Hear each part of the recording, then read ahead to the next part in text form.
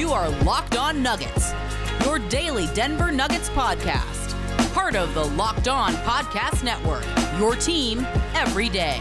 Welcome to Locked On Nuggets, your daily Denver Nuggets podcast, part of the Locked On Network, your team every day. This episode is brought to you by Michelob Ultra. At only 2.6 carbs and 95 calories, it's only worth it if you enjoy it. Stay tuned for the Ultra Player of the Week coming up later in the episode. I'm Matt Moore, senior NBA writer for the Action Network, joined as always by Adam Mares from DNVR. Yo, the Nugget season is over. The playoffs continue. We'll talk a little bit about that. Today, we're going to talk about the news, the latest in Nuggets land, including could assistant coach be leaving? An old friend of Jokic's joins the Warriors. And then we'll ask some questions like, do the Nuggets need to change? And was this season a success? All that and more in today's episode. Let's start here. Mike Singer of the Denver Post reported on Tuesday afternoon that Wes Unseld Jr. is going to interview for the Orlando Magic job with head coaching in mind. Unseld, obviously, it's interesting because it's like he's a really well-regarded assistant. If you talk to him, it strikes you how great of a coach he is. He's going, I think, to do well, and yet he's labeled as the defensive guy for a team that's weakness has been definitively defense for the last couple of seasons. I am not at all saying this to disparage Wes Unseld. In fact, I think he's going to be a great head coach when he gets his shot. I am simply saying that this is how it's oftentimes kind of weird that you can be really good at coaching something and still not be able to get the unit to perform to the level to which you might expect. And I've seen the opposite too, where a team's been really dynamite offensively and the guy running the offense wasn't that sharp. What are your thoughts on Wes Unseld potentially going there? I think, my thought is it's interesting for Denver because you're right that he has been a defensive coach. I've known him in my conversations with him to be incredibly charismatic and likable and relaxed. And it's funny because none of those are really – Michael Malone's very likable, but he's not very relaxed. So it's always funny when you have a coach who's intense and then you have an assistant whose personality is pretty laid back. I don't know. It's hard to evaluate head coaches. He does have the familiarity with Gary Harris and RJ Hampton. I imagine as the Magic organization is looking for head coaches, I don't know that they would consult a player of Gary Harris's caliber and RJ Hampton too much, but I do imagine that those guys would, say, hey, I really like those guys. I think they'd be great. Or I don't really like him. I don't know if he'd be great. So I do feel like this is a developing story that could have some pretty big impacts on Denver. We've heard his name connected to teams before, but given that Gary Harris and RJ Hampton are there, I just feel like maybe it's more likely than it has been previously. Yeah, I mean, I think that there might be other jobs that open. We'll see. And those might be the ones that he'll also kind of be in line for. I just think that Wes is likely to do pretty well. He has every player I've ever talked to about him says good things. There just seems to be a very good vibe with him. Let me ask you, I did have some fans say that they wanted to see assistant coaching changes just as interesting. Let's mix it up and see what else is out there. Do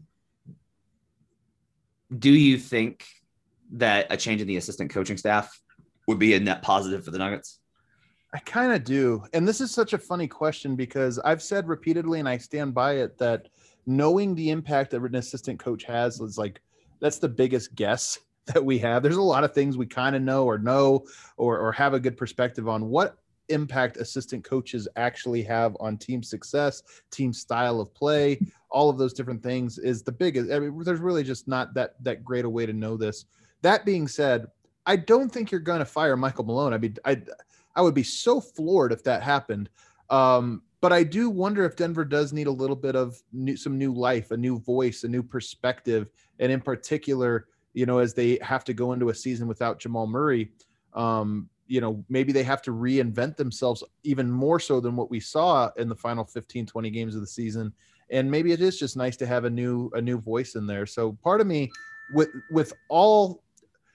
the caveat that I don't know what I'm actually talking about because I don't know what those guys do, I do think the idea of some new perspective would be good. And it makes sense that would come in the form of an assistant coach. I'm of the mindset that in the NBA, you have to ride things out until they don't work anymore. I think that trying to fix problems before they present themselves is oftentimes dangerous and leads to disastrous consequences. Like if you want the best example of that, the Pacers were like, okay, we're good with Nate McMillan, but could we be better? Right. And like the idea was sound. Nate's offense was archaic, and Nate's, was stubborn and been around a long time in the NBA. And Bjorkgren was part of a young, exciting staff, came highly recommended by Nick Nurse, who is widely considered to be the best, possibly the best, if not one of the best coaches in the league. And then obviously it was an outright disaster. And Nate McMillan has the Hawks competing with the Sixers in the second round. So it's just like a lot of times these can be mistakes. I also think it's interesting. You mentioned like how we don't know these things. It's always frustrating to me that assistant coaches are kind of held back as much as they are from the media. Yeah. Part of it is they don't want it because it's like, they don't get paid the money that Malone does to have to talk to us. Right. Oh my God, if they got a fine, cost them their salary. But at the same time, I always think it's kind of weird that there is kind of this like standing, the assistants don't talk, which I'm just like, look, they're part of the staff. We're not going to like try and trip them up, or like the head coach. I think it's okay to ask them tough questions. You have to ask tough questions sometimes, but like with assistant coaches, it's more just like, I would like to know more about the stuff that they do. I would like to know more about their process. I like to know more about their thinking. The problem is like you risk the idea of them contradicting the head coach, and that's where problems arise, right? Like it's like that's a headline on any aggregation site is like, assistant coach disagrees with head coach on direction of team or whatever. So like they're kind of are all these things, and you have to be around them. And like quite honestly, like I have failed in the past at not spending enough time, getting to know the assistants. Like that's always been a weak spot in my journalistic repertoire. Right. So I just think that there's you can ask questions about people, but it's hard to get a sense for how those dynamics work. There's so many times when assistant questions are there are issues beneath the radar. Right. But I would just say that like, I understand the idea of trying to mix things up. I also think if you're the players though, on some level, you're going to be like, wait, we went to the Western Conference Finals. Yeah. We come back, we get Gordon. We look like the best team in the league. Jamal gets hurt and we're switching it up. Like, we're there. Like, just don't change anything. Like, we're there. Defensively, though, and again, like anytime I say it sounds like I'm throwing Wes Unseld under the bus, and I don't think that is the case. But you do look at Denver defensively in this series, and really for most of their existence in this era, they have not been good defensively. And I wonder if there is like just a new perspective or a new idea to be had with them. And I just don't know. Maybe that comes naturally in the form of Wes Unseld gets a job. David Adelman had also spent some time in Orlando, so maybe Wes Unseld builds a staff that includes David Adelman moving up. Well, I don't know. All these things. Who knows how it shakes out? So maybe it happens naturally. But I do just wonder if Denver could use a little bit. You always need something. I believe you always need something new, whether that's new players, new pieces, or even a new coach or assistant coach or whatever, just something that makes each year feel a little different. Championship coaches always talk about this. You run it back, you're trying to repeat, bring in that one vet that didn't win before, and they're a little extra hungry and they provide something. I just wonder if Denver needs that this year in the form of an assistant coach. I don't know. We'll see how it shakes out. I'm rooting for Wes. I wonder how important it is for coaches to have a coaching tree. And Michael Malone doesn't have one. Well, I guess he does. Chris Finch becomes the first sort of branch on the Michael Malone coaching tree. I wonder how important that is. Yeah, that's interesting. Next piece of news, the Warriors have added Nikola Jokic's former coach. There you go. Dejan. I was pausing to let you pronounce his name. Dejan Milojevic, the Serbian Charles Barkley. I'm told. I cannot confirm this, but I'm told. Look, I need you to carry the Serbian parts of this podcast. I go to you for that. You are in the culture. Yeah. I need it. Well, it's the guy that Jokic flew to Serbia to visit right before the bubble and actually ended up picking up COVID on that trip. But that was why the Nuggets released him and allowed him to go, was one, to get away. I mean, Jokic, I was thinking about this the other day when we talk about Jokic, just how exhausted he was and trying to put perspective on the fact that he'd only missed 2 games in 3 seasons over the course of 3 seasons. But also when everybody else, or almost everybody else during quarantine, got to at least be around their families, even though they weren't allowed to go out in public and do all these different things, at least they got to go home, whatever home is. And Jokic spent that time in his apartment in Denver with his fiance and 2 brothers, which, as much as that is his family, it wasn't home to him. And that trip represented the 1 week he got to actually go and be home. Turned out to be more than 1 week because he had to stay for a little bit extra. But, I just think about the mental fatigue there. But he went there to be with Dejan in his last game coaching in Serbia before coming over to the NBA. So, it's an important person in his life, and it's interesting that it was the Warriors. I'll tell you, I had heard early on he was coming but didn't know. There was several teams interested. He knew he'd have his pick, and one of the teams that he could have picked was Philadelphia. And I was thinking it would break my heart and might even break Jokic's heart if he went to Philadelphia and had to coach up Joel Embiid. Jokic to the Warriors 2024 next. Oh no, come on. Oh, there's all the Silicon Valley opportunities for Jokic. And, he's real big into business and tech. For sure. He's going to be a brand mogul, I'm sure. Finally, congrats to Nikola Jokic, first team all NBA selection announced on Tuesday. No surprise there. You can't really win MVP and not be first team all NBA. Didn't that happen? I'm trying to think if it happened a couple years back. I can't remember who it was. I thought there was an example of a player winning the MVP but being second team all NBA, but maybe I'm mistaken. I want to ask you about this team because I thought you would have it in perspective on it. Giannis, Jokic, Luka, Curry, and Kawhi Leonard. I mean, this is the year we talked about this, me and you, maybe on the show, but I know we've talked about it off, sort of off the record. This has been the year of the European players sort of taking over a lot of the accolades. Obviously, Jokic MVP, but you get 3 foreign-born players in your top 5 first-team All-NBA. I feel like that's and especially who it is, Luka, Jokic, Giannis. I feel like that's a bit of an interesting development, interesting moment. I'm sure the players will love that. I'm sure they hate it. The U.S. players will absolutely adore that happened. I probably would have had Dame over Luka. Wow. Yeah, I thought Dame. I just thought that team literally was just it was a lottery team. Like that was a lottery team that had Damian Lillard. That's my opinion of the Blazers. The Mavericks are not world beaters by any means, right. But I thought Luka was phenomenal. I thought Dame was so big in such key moments. Like he contributed. I always put these things against the context of winning. That's always like a very big thing to me. Because that's the point. Like the first point of professional sports is the money, and the second point is winning. And so, the cynics. Dame, I thought, even though the Blazers finished below the Mavericks by a game or whatever, I thought Dame contributed a little bit more to winning than Luka did, even though Luka was fantastic. But I don't have a huge problem with it. The European influence, I think, is not European, international influence, I think is a better way to say it, it's definitely interesting. I think the way that these players are kind of regarded is very interesting to me because, I think Luka's in the club. You think? I think he's very much not in the club. Okay, why? I think he's the wonder boy that everybody wants to. I think everybody. First of all, I think the players respect the talent of Jokic, Giannis, and Luka. I don't think this is these guys can't play. I think it's do they get more accolades than they deserve?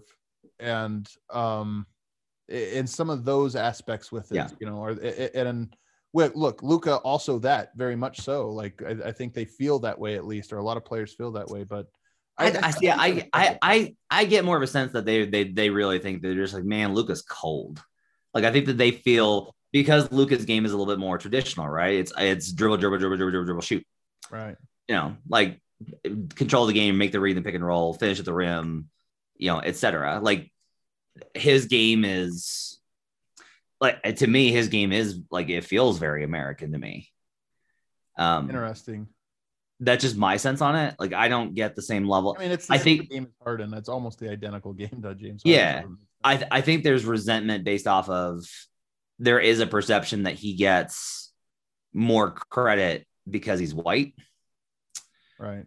But it's not the same. Whereas like I think they're like, well, yeah, they like him more because he's the white wonderkin, but he's still like Luka's a cold dude versus like Joker. I think they legitimately are like, whatever. Joker's just a goofier personality. I think that Luka fits maybe more of the like quiet, calculated cold player or whatever. See, I think it's kind of the opposite. I think Luka's more of the one that's like going to go to the club with them.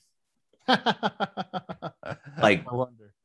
Like he's Joker's I've heard not going to the club with them, so that's yeah. I've heard that. I've heard Luka's enjoyed the nightlife in various locales, which right? I've got no problem with. I'll credit to him. If I had that kind of money and was that age and a professional athlete, I'd be doing the same thing. A boyish charm. But Joker, nope. Going back to the hotel. Yeah, gonna play Xbox, drink a soda. Like I don't know Giannis. I don't know Giannis. Their reaction to Giannis, I think, is just like he doesn't have a jumper. So I think that's where it kind of comes down to. Is they think he doesn't have a jumper, so he's not. I think that's why he's not. I think he's more in the club than most. But that's my perception on that. But congrats to Jokic for first team All NBA. Historic milestone, by the way. He now joins David Thompson, only 2 Denver Nuggets ever to be first team All NBA twice. Really? 54-year history. Wow. Man. He's probably got one more. I mean, you never know, but I think he's got another one in him. Oh, I think he's absolutely got another one in him. We'll come back. We'll talk about the need for change with the Denver Nuggets. We'll talk about that as well. Looking forward to the expectations of the team. And did they meet expectations this season? We'll do that when we come back on Locked On Nuggets. But first, you're the hiring expert for your company, and what you really need is help making your short list of quality candidates. You need a hiring partner who helps make your life easier. You need Indeed. Indeed is the job site that makes hiring as easy as 1, 2, 3. Post, screen, and interview all on Indeed. You can get your quality short list of candidates whose resumes on Indeed match your job description faster. Only pay for the candidates that meet must-have qualifications and schedule and complete video interviews in your Indeed dashboard. Indeed makes connecting with and hiring the right talent fast and easy. With tools like Indeed Instant Match, giving you quality candidates whose resumes on Indeed fit your job description immediately, and Indeed skills tests that on average reduce hiring time by 27%. You can choose from more than 130 skills tests, then add your must-have requirements so you only pay for applicants that meet them. According to Talent Nest, Indeed delivers 4 times more hires than all other job sites combined. If you're hiring, you need Indeed. Get started right now with a free $75 sponsored job credit to upgrade your job post at Indeed.com/locked, LOCKED. Get a $75 credit at Indeed.com/locked. Indeed.com/locked. Offer valid through June 30th. Terms and conditions apply. We're also brought to you today by Built Bar. They've got 9 delicious flavors, plus the occasional limited time one. There's something for everybody. I like the raspberry ones. My wife likes the salted caramel. If you haven't tried all the flavors, you can get a mix box. You can get 2 of each of the 9 flavors. Most of the flavors have 17 grams of protein, only 130 calories, only 4 grams of sugar, and only 4 grams of net carbs. Go to BuiltBar.com and use promo code LOCKED15, LOCKED15, and you'll get 15% off your first order. Use promo code LOCKED15 for 15% off at BuiltBar.com. We'll be right back on Locked On Nuggets.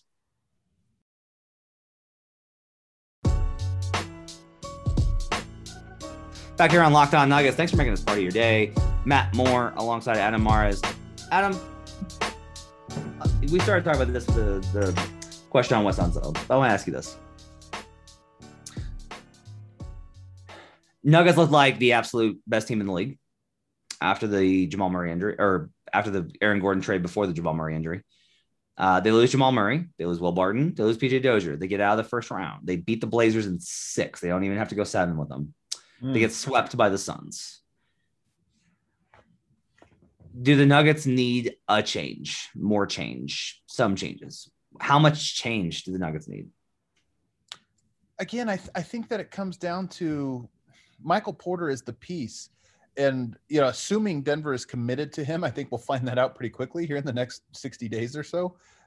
As I anticipate they're going to offer him some kind of extension. It'll be interesting to see how that develops. But, if he's the piece, the change they need, I think, is to fully understand and help facilitate unlocking his game. Now, a lot of this is on him. I'm not by no means trying to take the burden of responsibility off of the team. But I do think that there is a noticeable difference in the way Porter plays when, one, Jokic is not on the court. And, you know, and again, it's not just a Jokic thing, but when it's like, oh, now I get to kind of do what I want. I get the ball and I just get to do what I want. Like, he has a difference to him. And so just the change, I think, comes from how do you now work Porter into what has worked so well for you, and to get the most out of Porter, which I think Denver needs to. I do think that they all have to find a way to adapt, strategically have to find a way to adapt, and it's going to be hard, but that, to me, that's the key. That's interesting. So, I mean, that is an interesting question, right? Is like, has MPJ shown that he is deserving of that kind of structure built specifically for him? That's the $1 million. That's actually that's a great question. And I think it's at the heart of it, because I'm not sure. And I think certainly if you're going off of this playoffs, you know, the playoffs reveal the real you. I really think that. And in the regular season, I think the answer was probably yes, because he did defend at a much higher level than before. He did offensively look like this piece that you can't hide anymore, but in the playoffs, he didn't. And so I don't know the answer to that. I think that probably requires, you know, more insight from behind the scenes about exactly how he's respected by his teammates and the coaching staff and this or that. And I really don't know. But as a player, it's tough, man. This playoff run, in my opinion, was just not a great one from him. Yeah, it's wild. I mean, you know, the conversation about him gets really tough because, and I struggled with this really from the beginning. When he struggled, it was, well, he's not given enough opportunity. That's all. That's the problem. He's not given the opportunity. In regular season, you're talking about early on. Yeah. Yeah. And he was given the opportunity once he got better at some of the things. He was given the opportunity and he thrived at certain points. Yep. And then the playoffs came around and it was like, okay, you're going to be featured. But even in the playoffs, I did not feel like they still haven't taken the time to build an offense around MPJ. Right. I don't think so. I feel like they've still, I feel like a lot of it was, we have the Jokic offense and you're going to fit into this or you're not going to play. Correct. And they do have to, I think, get him some opportunities, but I also don't know what that looks like, especially with how his handle looked. Right. This is why it's so tricky, because both of the things you're bringing up are what make it so hard. One, has he earned it? Because you don't want to just give a guy like, hey, he's got the talent to do it, so he might as well do this. You kind of have to earn it by doing all of the other things and being a guy that delivers in some of those biggest moments. And he kind of has. It's not that he's a 0 on this scale. He's just not a 10 on that scale. He's somewhere in between on the has he proven / earned it in the playoffs scale. And then the other part of it is just what you said. He has a weird skill set. He's so elite at certain things, but he's so bad at other things that it's really uneven. Can you run pick and rolls for him? Probably not. So, okay, how do we come up with an offense where he's not necessarily a pick and roll threat that involves Jokic, but also involves him? It's tough. It's really tough. Yeah. I honestly kind of wonder, here's actually a really interesting question. If you swapped Michael Porter Jr. and Kristaps Porzingis, okay, how much better did the Dallas Mavericks look? If you put Porter in the role of pick and pop, pick and roll, those other mechanisms, spot up shooter, those kind of things. This is why it was always kind of weird that he and Murray didn't really have killer chemistry. Yeah. Because their games, it would seem would play very well off of one another. Yeah. You know? Yeah. No, I'm with you. The Michael Porter conundrum is so interesting because, again, 2 months ago, I was so convinced it was oh, he's here, he's arrived. And then this playoff run, and it's not like Denver went up against these. I mean, Mikal Bridges is a really good defender, and Phoenix as a team was a good defense. So maybe there's something to it. And by the way, I should also say this, Matt. I'm so curious to see what happens with Phoenix going forward. There's a chance that Phoenix sweeps the next round or wins in 5 in the next round, then goes to the finals and wins in 5 games or 4 games in the finals. I don't think that's going to happen, but it's one of those things that if it happens, we look back at the series with a completely different perspective. You go, oh, they ran into the eventual champs and we just didn't know it at the time. That could happen. Or they could go into the next round and get swept by the Clippers or Jazz. And then we go, oh my God, Denver, I thought They made the Suns look like true contenders when they were never close. So there's that perspective on it. But Mikal Bridges is a good defender. The first round, though, Norman Powell, he's good. He's good. He's not a bad player. But there's a Norman Powell in every round of the playoffs every single year. And if that's a guy that's going to force you to not look like a difference maker every single game, and Michael Porter had his moments, but if you're not a better than what he performed, then yeah, that's, that just shows there's a lot of work to do. I think a lot of it is, I'll say this about the Suns. I expect them to beat the Jazz and lose to the Clippers. That's my position going in, is that if it's the Jazz, I like the Suns. If it's the Clippers, I like the Clippers. So that's my perspective on. We'll have to wait and see what happens, because this playoffs is so weird to me. Like every time I feel like I have a handle on it, Utah's just better than the Clippers, so that one's over. Then they storm back, or Brooklyn's so much better than Milwaukee. Then Milwaukee storms back. So we'll just have to wait and see. And the Phoenix Suns are so much better than the Nuggets. Oh no, the Suns really are better. They really, actually, yeah, that one is just there. That one actually is pretty apparent.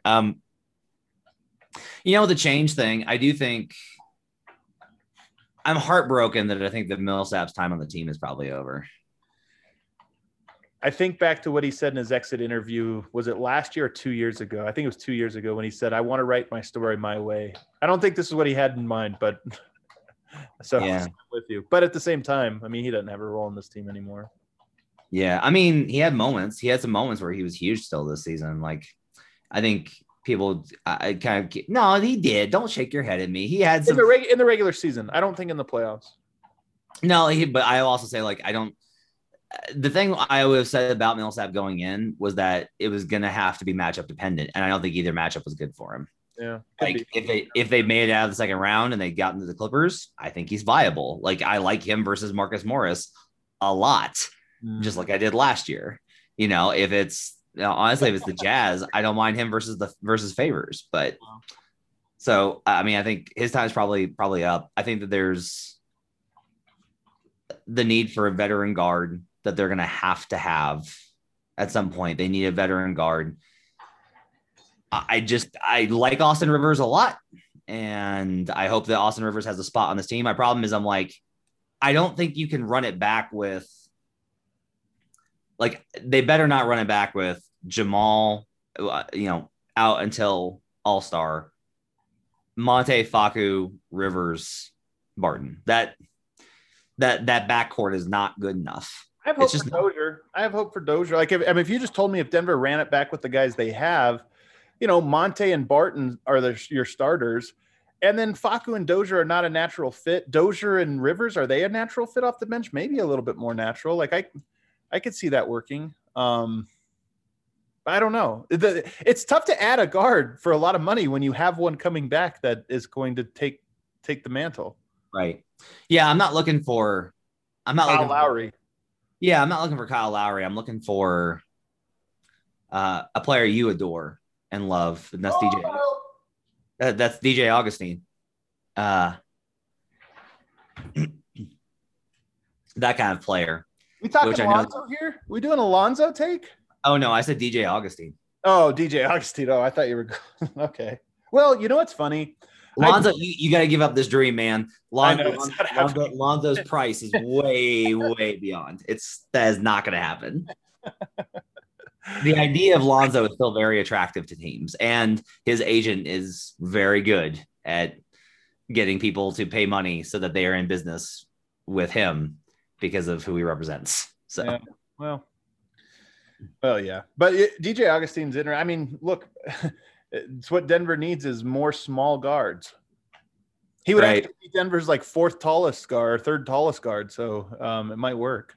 So I think small forward. I think it's interesting though to look at like just the idea of, does Denver need to here's a actually broader question. Does Denver need to change their identity? Because the Suns kind of punked them a little bit. And this has been the going thing with them. Right, is like they're mentally resilient and will come back and beat you, but teams still think they can punk them. Yeah, I just think it's hard. Like Phoenix, I don't think Phoenix would have punked them with Jamal Murray and PJ Dozier and a healthy Will Barton from the start. Would they beat him? Maybe. I mean, I don't know. It's too hard to say, but I don't think they would have been punked. I think it would have been more like the Utah series without game 3 being the blowout that it was. Like, I just think it would have been a series where it's like, yeah, Denver's not getting any stops, but guess what? Phoenix is neither. So let's see who closes this down the stretch. All right, let's take a break. We'll come back and we'll ask about the question about whether or not the Nuggets reached expectations this season. We'll get to that after the break. But first, Michelob Ultra has tasked us with the Ultra Player of the Week. It's a player who on and off the court brings joy, passion, and happiness to the fans and their team. It's really our last one of the actual play of while the Nuggets are in play. It's important to remember it's only worth it if you enjoy it. Only 2.6 carbs and 95 calories. Joy creates success. Enjoyment isn't the end game. It's the whole game. So I will ask you this question. Oh, please don't. Who's the Ultra Player of the Year? Looking back on this. Thank God for saving me. Well, who else could it be? Come on. I think I handed this award to Jokic every single week we've done this, and I'm going to hand it to him now as a season achievement. The MVP, of course. It's Nikola Jokic. I don't know who else I could possibly even shoehorn this to. Yeah, I think he does. If it's not Joker, who is like the second most joyful player this season? Probably Campazzo, right? Like he was the one that everybody got really excited whenever he played well. Man, this is a tough one. This is a really tough one. Like MPJ, I think people were excited and just like, holy crap, but when Campazzo would do stuff, it would like, you could tell in the arena, there was like a reaction to him. I don't know, man. I don't think there's a good second answer to this one. Honestly, I'm just sticking with Joker. I'm not giving a second answer. Okay. Well, I would also put Facu Campazzo on it for inspiring joy in his teammates. They loved playing with him. They were very excited for him. Just a really joyful year for the mascot of the Denver Tomski. But for Facu Campazzo this season. But yes, Joker absolutely brought a smile to everyone's face, except for except for poor campaign. Yeah. I hope he's okay, man. I hope he's recovered from that incredible hit. Oh my God, laid out on the ground like he died. I hope he's okay. He hit him in the face, Adam. Can't do that. It's not allowed. Kind of. You definitely can't do it. It's definitely not allowed. But definitely not allowed. He was also not. He was not knocked unconscious the way he made it appear. We're also brought to you by Bet Online, the fastest and easiest way to bet on all your sports action. You can get all the latest news, odds, and info for all your sporting needs, including MLB, NBA, NHL, and all your UFC, MMA action. You can actually get some bets in, then go to the ballpark, watch the Rockies lose, and bet some props and have a good time. Don't sit on the sidelines anymore. This is your chance to get into the game as teams make their runs in the playoffs. Head to the website or use your mobile device to sign up today and receive your 50% welcome bonus on your first deposit. Bet Online, your online sportsbook experts. Use promo code LOCKEDON. We're also brought to you today by rockauto.com. You can find the absolute best prices on any part for any model that you need at rockauto.com. Chain stores have different price tiers for do-it-yourselfers and mechanics versus just you going in by the store. But rockauto.com's prices are the same for everybody, and they're reliably low. They don't require membership or an account login. They've got everything from engine control modules and brake parts to tail lamps, motor oil, and even new carpet. Whether it's your classic or your daily driver, get everything you need in a few easy clicks delivered directly to your door. Go to rockauto.com right now and see all the parts available for your car or truck. Right, Locked On in there. How did you hear about us box so that they know we sent you? Amazing selection, reliably low prices, all the parts your car will ever need at rockauto.com. We'll be right back.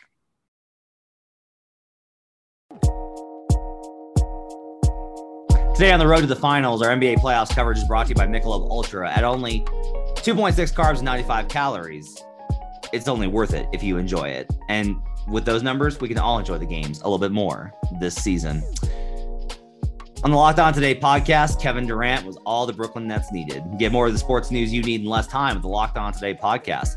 Follow the Locked On Today podcast on the Odyssey app or wherever you get podcasts. All right, Adam.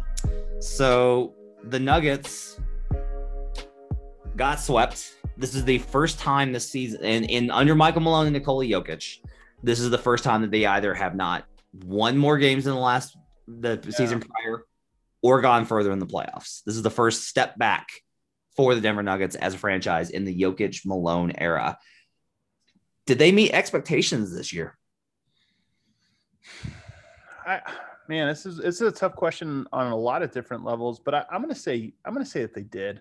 I mean, you have to look, the injuries happened, and that's just because of that, everything else does, you have to adjust how you score. But if you just look at, did Denver reach a higher peak at their peak this season than any peak before? And I think the answer is yes. Now, of course, comparing regular season to playoffs is always tough, but the Nuggets, when they got Aaron Gordon, and for that week, that magical week we all got to see, that did look like the best version of the Jokic era Nuggets I'd ever seen. And so I would say yes. Then disaster struck, and the rest is history. I'm going to say no.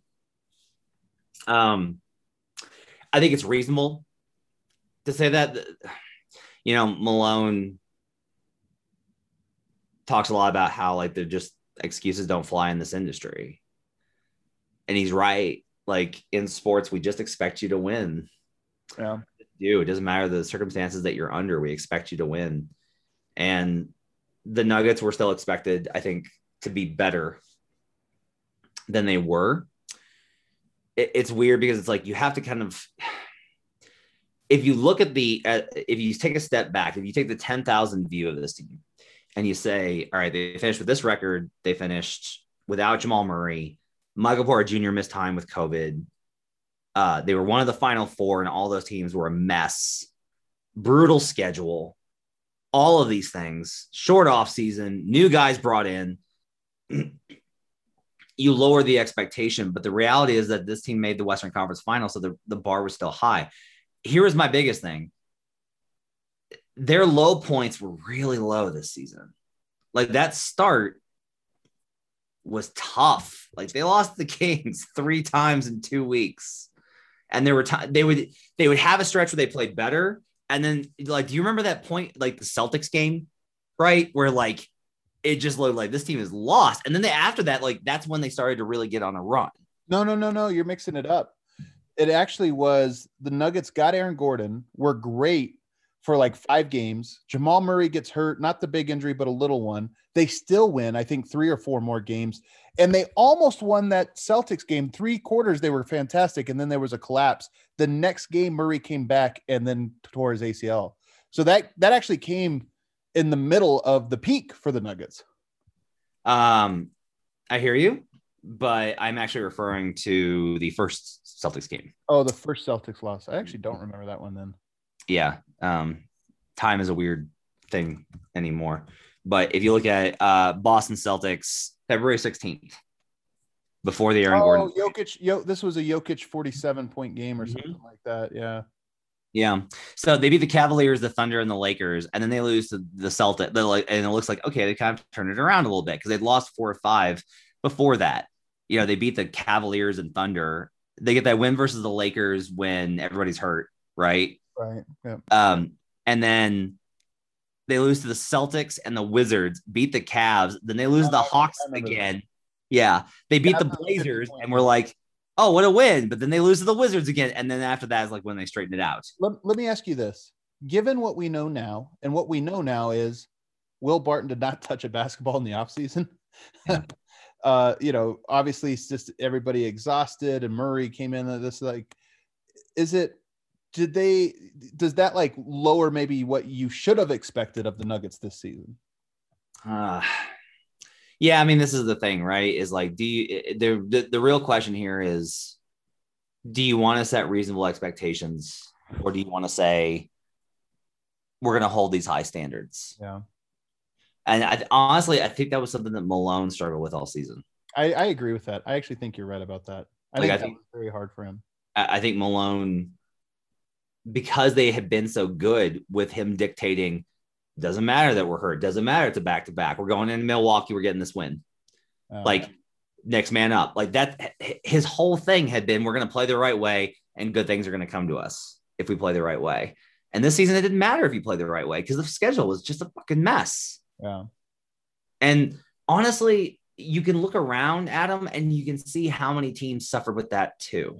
Yeah. Like, it's easy to point to the Final Four, But you need to look past the fact that they made the conference finals, and you need to look at a Celtics team that has been defined by their effort under Brad Stevens. Like that team always competed. And there were times the Celtics just didn't have it. There was a big heat just towards the end where they did not have it. The heat, the whole thing is heat culture, right? Yeah. I even bought into that one. Like, okay, the Heat didn't have a great year. They had all this bad luck. But once the playoffs get here, they're a whole new beast. They weren't. They were the same beast. They were lifeless. The best example of this is the Raptors, right? Like the Raptors are like, they have all this development and all this talent, and Nurse is considered to be like the best coach. And like they have that championship mentality, quote unquote, without Kawhi, all of this stuff. And like, they just didn't have it. They have all of them have an excuse though. I mean, they were literally in a hotel room for that. Right. But I think that the Nuggets met expectations this year. I know that sounds weird to say. It's such a weird. I think it's fair to say it. I think it's fair to say it because it was such a mess. The question I think it's maybe bigger though is, can you really, I'll say this. I think oftentimes you can look like there's that whole thing, right? Of like, like losses are a better teacher. Yeah. I do think that there are times when you can make the mistake of just going like, well, this, that, and the other, and then you ignore problems. And for me, I gotta be honest with you, I think one of the big problems was the roster. Yeah. I mean, you're not wrong there. Like, and a lot of this was, I'll say this, like a lot of this was, as the season went on, it got more unbalanced, right? Yeah. That middle section when Hampton was playing and Zeke was playing, and you had all these options, even when Gary was out, and it was like, all right, you got Jamal and you got Monte and you got Will, and you've also got RJ and Facu, and you can use either one of those interchangeably as like what you need inside of a certain game. Like if you need the explosiveness, you've got him, and then you also had Zeke that was giving you really good minutes. Like Najee, I thought had a really good rookie season before he hit the wall. I thought he was really good. And then, but then like the team that they became, they kept the same rotation. And like, in terms of the number of players played after Murray got hurt, and you can't blame Malone because he can't be playing, you can't play 11 dudes in a playoff series. You can't. Yeah. But the problem was that the roster was so unbalanced that backcourt was bad, but also like you had to play JaMychal Green, Paul Millsap. You didn't have like counters to one another. Yeah. And so a lot of this is, I think, the offseason, Jeremy Grant caught them off guard. They made moves on the margins. And the question is going to be, what do they do with this offseason? Because they're cap strapped. They don't have a lot of flexibility, but they're going to have to figure out ways to reshape the roster, I think. Yeah. Like, and the problem with that is you lose the continuity. Like, this is all the cost, right? Like, Gary was the first one to really go, but this is part of it, is like, you're going to need to reshape some stuff. And like, Will may just leave. Yeah, he might. I haven't spoken to anybody in Will's camp. I don't know anything about it, but I expect it. I mean, nobody else seems to, but I kind of do. Like, it would not shock me at all if Will Barton exercised his player option, and some team out there was like, you are exactly what we're looking for. We'll pay you $17 million a year. You mean like his player option? I don't even know if it's that. I wonder if Will Barton is ready for a change of scenery. Yeah. And so like, if that happens, well, now you're in like a real bind, because Will was really big in those games. Like, he was a really big reason why they were great after the Aaron Gordon trade, and no one talked about it. Yeah. Like, it was just, oh, look at how great they are with the core four. Like, we did it. Like, we talked about it. Yeah, totally. And Barton was just the other guy, the interchangeable. And instead it was like, look, if Will's not the floor spacer or transition guy or exactly what he brought to the table, it gets tough. So there are all these ways that this can go sideways. And that's one thing that I have a really hard time with. Like, I expected the Nuggets to beat the Suns, and a lot of it was based off of the faith I have in this team, off of what they showed in the bubble. But now I do have that question of like, look, I can't sit here and say, and like I do, I kind of look at the Heat and go like, there was some weird stuff that went on there. I can't look at that and then just completely dismiss the possibility that, like, no, it was a special environment. The Nuggets were well built for it and they made the run. But I don't know, like, they're not that team anymore. Jeremy Grant's not there. Like, everything's different. This is what's kind of scary about the future of the Nuggets is I kind of wonder if this season is going to be traumatic in the ripple effects that it has on this team. That's why I asked Malone in that presser if he thought there was going to be effects going forward. Because look, the whole year, from February 2020 to now has been pretty traumatic for everybody on some level. Totally. I think they're mentally exhausted. Yeah.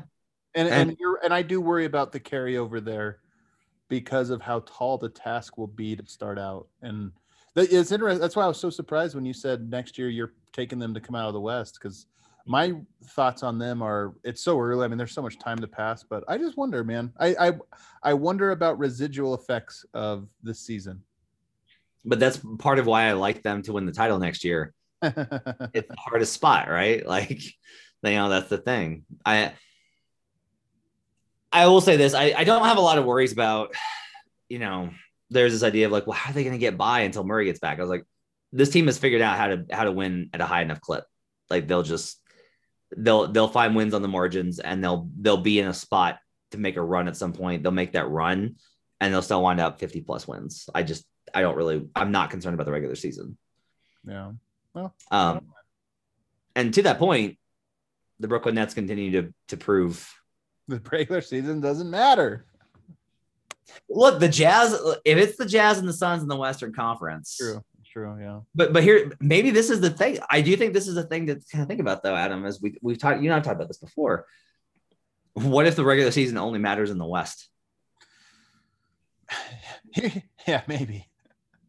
I'm serious. Here's my take. I think it's really important to be healthy, and I think it's important to be healthy long enough to build continuity.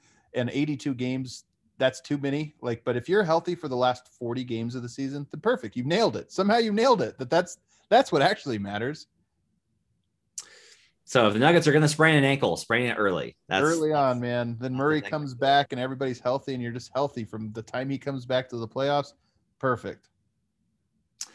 The Nuggets exist in this very weird place right now between dissatisfaction after how it ended and optimism for what they can be. Yeah.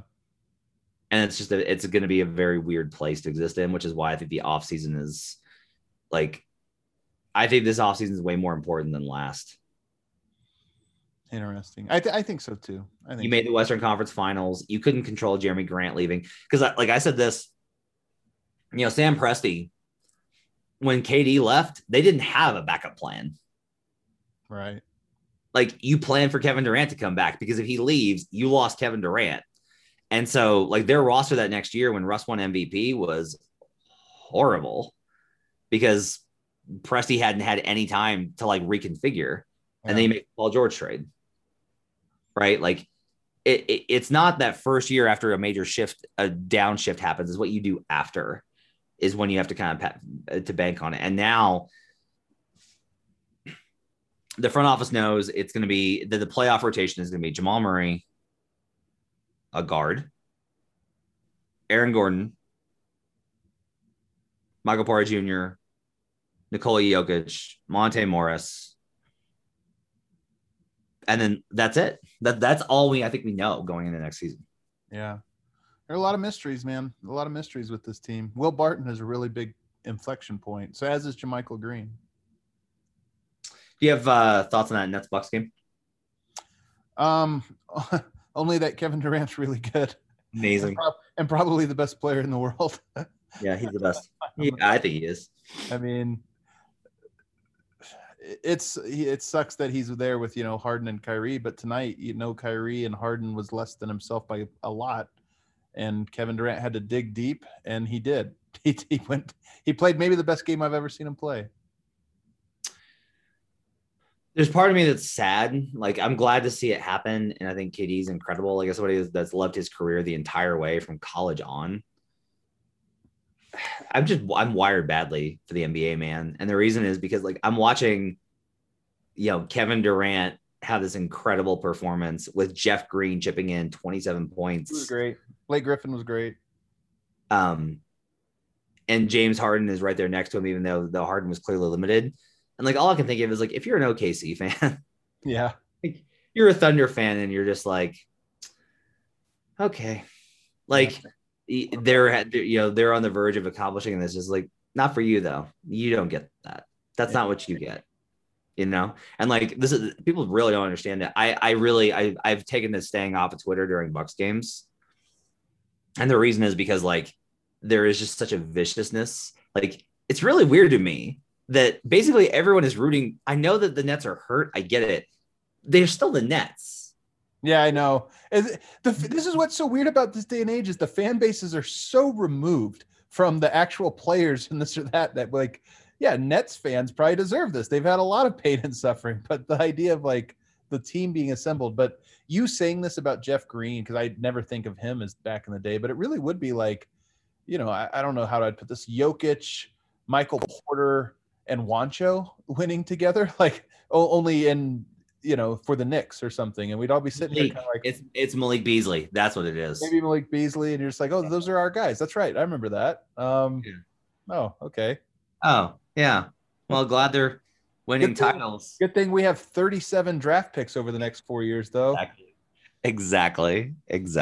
Are you ready for draft prep? Are you excited? Ready, I'm ready.